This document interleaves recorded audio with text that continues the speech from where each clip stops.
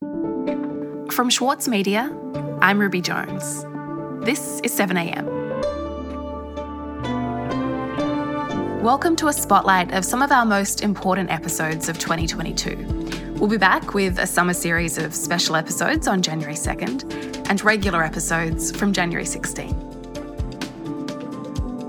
For decades, we've been reassured that everything at Australian casinos is above board. They're supposed to be heavily regulated, closely monitored, and operated by reputable, publicly traded corporations. But this year, much of what we've been told unravelled. Since this episode from September this year, 11 former and current executives at the Star Entertainment Group were slapped with fines by ASIC, the corporate watchdog. Today, we take a look back at this episode with senior reporter for the Saturday paper, Rick Morton, on exactly what's been happening behind the scenes at the Star Casino.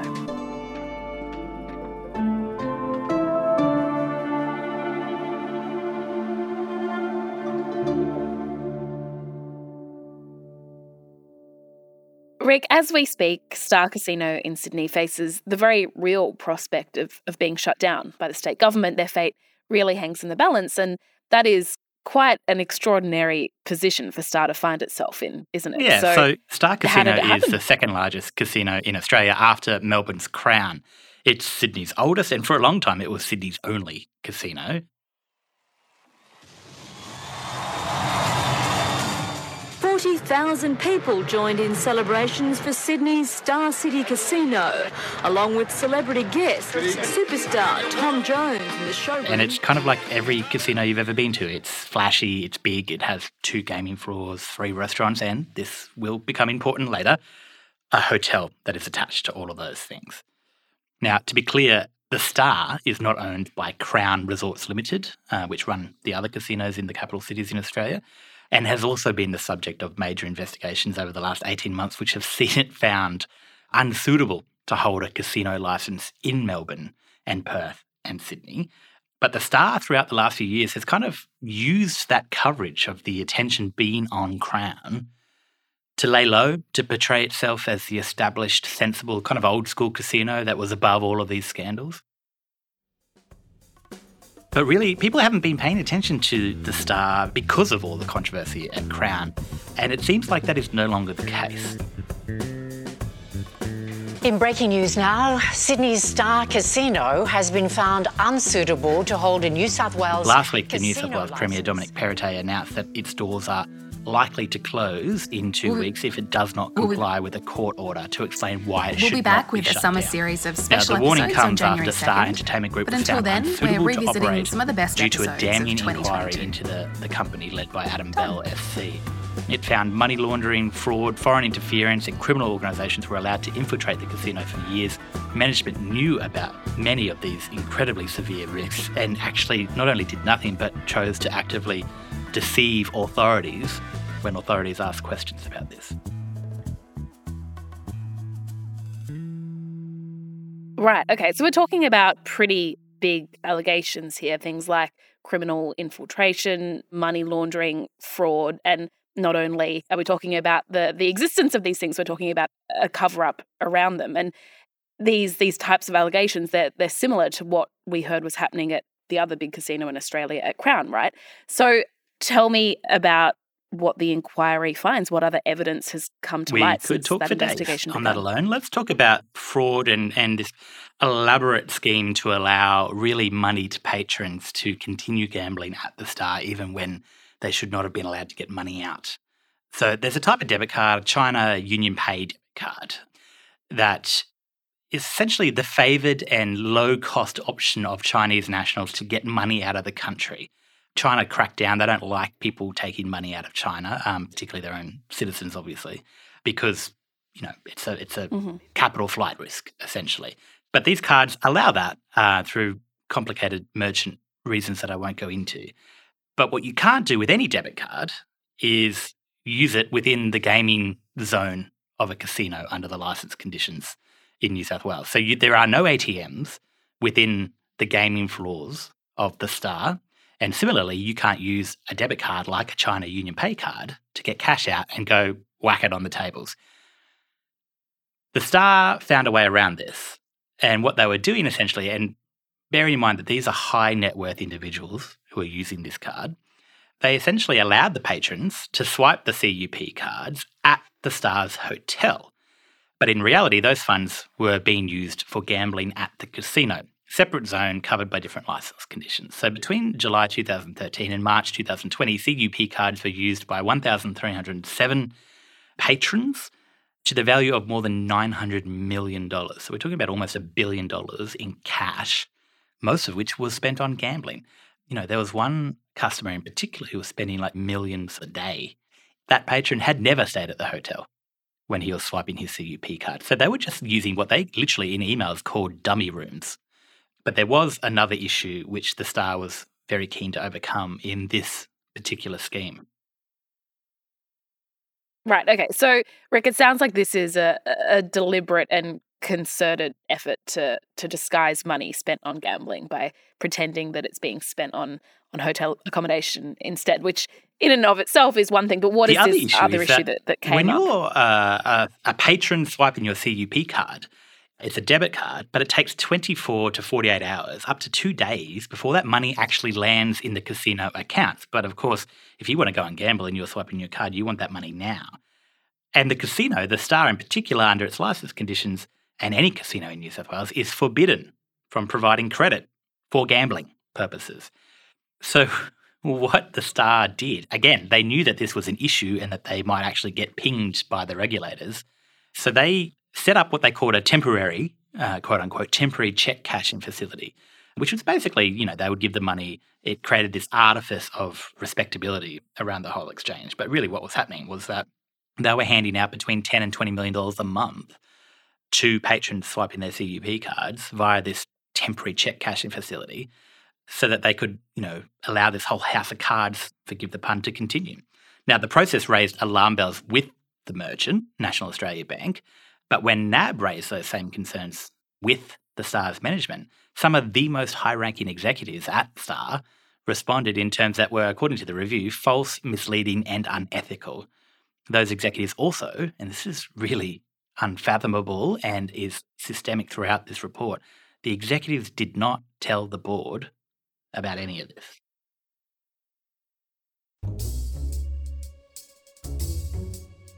Right, so high-ranking executives at Star, they're not only aware of what's happening, it sounds like they're actually going out of their way to try and hide it from the board, from merchants, from the regulator. So what does that tell you, Rick, about just how entrenched this type of conduct was? It was everywhere, and how much further it was did it at go? the lowest levels, even though the review doesn't find, you know, that staff at the lowest levels were doing anything particularly wrong, but there was a culture, it said, of not wanting to pass on bad news to superiors. You know, if you're a low-level employee, you didn't want to tell your manager, the manager didn't want to tell the director didn't want to tell the CEO, and the CEO, in many cases, definitely did not want to tell the board, because all of the problems that they were encountering across the casino and in terms of the arrangements they had to try and skirt regulations was to ensure that profit kept being made. In fact, the review multiple times makes this point that business motivations like profit and revenue were continuously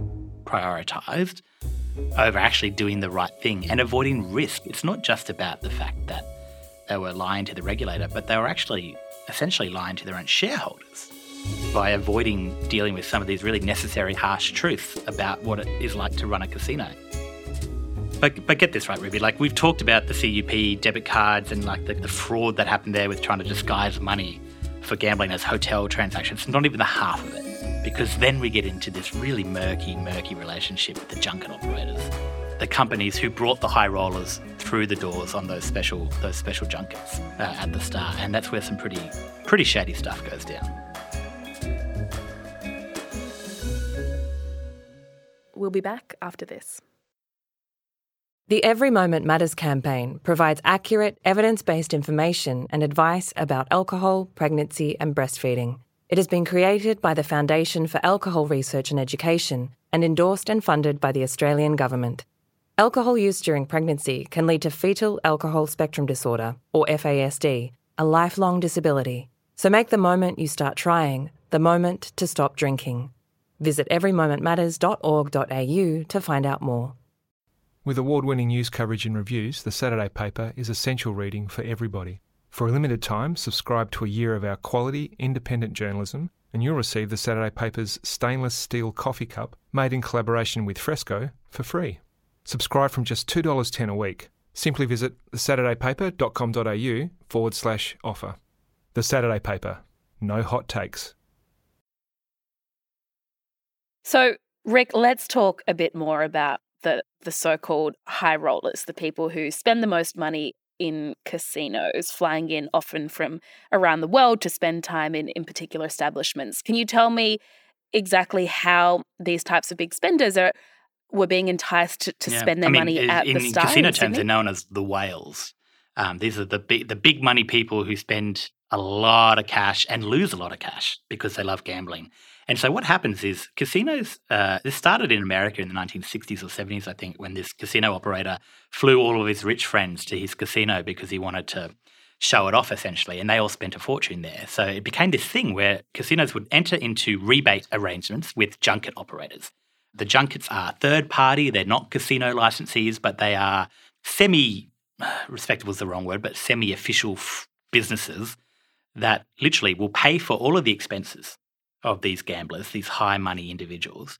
They, first class flights, hotel expenses, unlimited booze on the flights coming over here, the experience, and they will fly them to the casinos where they have this arrangement. Now, of course, the casino will pay the junket operator a commission, and the people flown in by the junket operator, who are treated like royalty, gamble in the high roller rooms of these casinos. And this is basically a license to print money if you're a casino operator. The bloke I was telling you about earlier who was using the CUP cards to gamble, since he started gambling at the Star, he put $2.1 billion through that casino. Yeah, $2.1 billion. Wow. So this is kind of like the backbone. And in many cases, certainly with the Star, it was about a third of total gaming revenue before the pandemic. So this is where we kind of set our scene. Now, on the 30th of June 2017, two junket operators, Sun City and IEK, which is linked very closely to Sun City, entered into a rebate agreement with the Star regarding a private VIP room called Salon 95. Now, this agreement included in its original form the use of the word cage in this room, which in casino parlance refers to the tightly controlled space where gambling chips are exchanged for cash or vice versa, and kind of other tokens or free bet vouchers are handled in this secure facility. Right. Okay. So, Rick, the cage is essentially where chips and money change hands, and I suppose it would be tightly controlled because there would be large sums of money going around, and that would, I suppose, make it the place that would be ground zero, if you like, for potential. Oh yeah. If you wanted to launder some money, getting access to the cage is like number one goal on the bucket list, and crucially, right. Only people with a casino license can operate a cage, i.e. the Star. The junket operator definitely cannot operate a cage. That's important because what happened was that to set this up, the guy in charge of regulation at the Star told the regulator that it wasn't going to be a cage. It was just going to be a service desk, where you can, get people drinks and, help them out if they've got any questions and things like that. Now, that was a lie, and he conceded in the review that he misled the regulator. Of course, once they've set this up, Sun City, the junket operator, starts abusing it. Now, on 14th of May 2018, Star Entertainment investigator Andrew McGregor emailed his superiors at the company to ring the alarm about Sun City after he became aware of a $45,000 transaction at Salon 95. And he wrote in this email, "Today's activities with Sun City have been very strange. We have an entity within our four walls which is totally non-compliant to reasonable requests for basic information." And he went on to say, "I'm going to call it out early. Sun City is operating a business model under our noses which is problematic for the Star with regards to anti-money laundering and counter-terrorism financing laws." Sun City, however, was allowed to continue operating. On 15th of June 2018, CCTV footage appeared to show Sun City staff taking a large amount of cash from a casino cage, entering Salon 95, meeting someone off camera, so in the blind spot of the security cameras, and engaging in covert behaviour on the balcony where they couldn't be seen. which is really, really troubling stuff. Okay, so not only did junket operators have access to this area that they're just not even supposed to be allowed to run, they are also perhaps predictably allowing things to happen there that shouldn't be allowed to happen. But Rick, where is the regulator in this as this happens, as things get more and more suspicious? So this is the issue more generally with the regulator. I mean, the regulator, a lot of this stuff relies on trust. It relies on the casino licensee telling the regulator when there's a problem. And what never happened in the course of this review period, which is from 2016 to 2021, the Star not only didn't inform the regulator when things went wrong, but it actively took steps to confuse the regulator, to deceive the regulator, to outright lie to them. Now, when media reports about Sun City's criminal elements and Crown Resorts, as in James Packer's Crown, began in late July 2019, the casino regulator wrote to the Star because it's a casino. These things are common issues. And the regulator knew that it had a relationship with the same junket operator, Sun City. Now, Star Entertainment's Group General Counsel, Andrew Power, emailed in response, and this is really important. He said, as for allegations relating that Crown was willfully blind to the criminal activity of key business partners, we remain comfortable that the Star's processes are robust. This is the very same Andrew Power who was one of the first executives at the Star to know about all of the issues, the litany of issues with Sun City. Indeed, he had written to the Star's chief casino officer, Greg Hawkins, in May a year earlier, a year before the regulator comes asking. And in that email, he said that the junket operator, Sun City, had exposed the Star to an unacceptable level of risk. And despite all of this, the regulator was shooed away. Right, okay. And so, Rick, what can be done here? Because we've got something that's clearly not an isolated problem. We've got multiple casinos that are seeing this kind of entrenched criminal activity. They're clearly unafraid of the regulator in this space, and the regulator doesn't appear to have been able to really stop any of this from happening. So, I mean, should the federal government intervene? What could actually make a difference? This is such a good question because I love gambling and I've spent a lot of time in casinos. Not heaps, like I'm not a roulette player or anything like that. But I've never been one who's kind of like, oh, I don't know why they exist, they should be shut down or anything like that. But then you do a story like this, and I wrote about James Packer and Crown, and what Australians have seen with both Crown and the Star is this culture where casino operators are willing to hoodwink regulators by almost any means necessary. And it's crazy to me. Like, it boggles my mind because they are essentially like the Wild West in the sense that they do what they want until they get caught, and even then, they continue to do what they want. I mean, I think it was an ABC journalist, Dan Ziffer, who pointed out on Twitter recently, the Business Journal. So we've had all these reviews. We've had 4 reviews in 18 months, 4 different casinos operated by Crown and now the Star. Every single one of those reviews or Royal Commissions has found that the operator of those casinos in Melbourne, Perth, Sydney's Barangaroo and Sydney's Pyrmont are unsuitable to hold a casino licence. And in all 4 locations, a casino is still operating. What does that tell you? It tells you that there is a weird symbiotic relationship between governments and casino operators because the casino pays a lot of money for the privilege of holding one of these licences to the state. That does not explain to me why you would let them get away with blue murder. And the conduct certainly seems pretty indefensible when you lay it out, Rick. I was prepared for like, oh yeah, that's pretty bad stuff when I was reading this review. It was outrageous. Like, it was truly outrageous to see everything lined up the way it was, to see what management knew in emails, and by the way, 13, 15 managers, senior executives resigned like dominoes from, the first moment of this review being held. Within 10 days, the CEO was gone. So yeah, it's wild. You can probably tell. I'm a bit worked up about it. Rick, thank you so much for your time. Thanks, Rebby. Sydney Dance Company explodes on stage with Momenta. This world premiere by acclaimed choreographer Raphael Bonacella is unmissable contemporary dance. Strictly limited season from the 28th of May to the 8th of June. Book now at sydneydancecompany.com.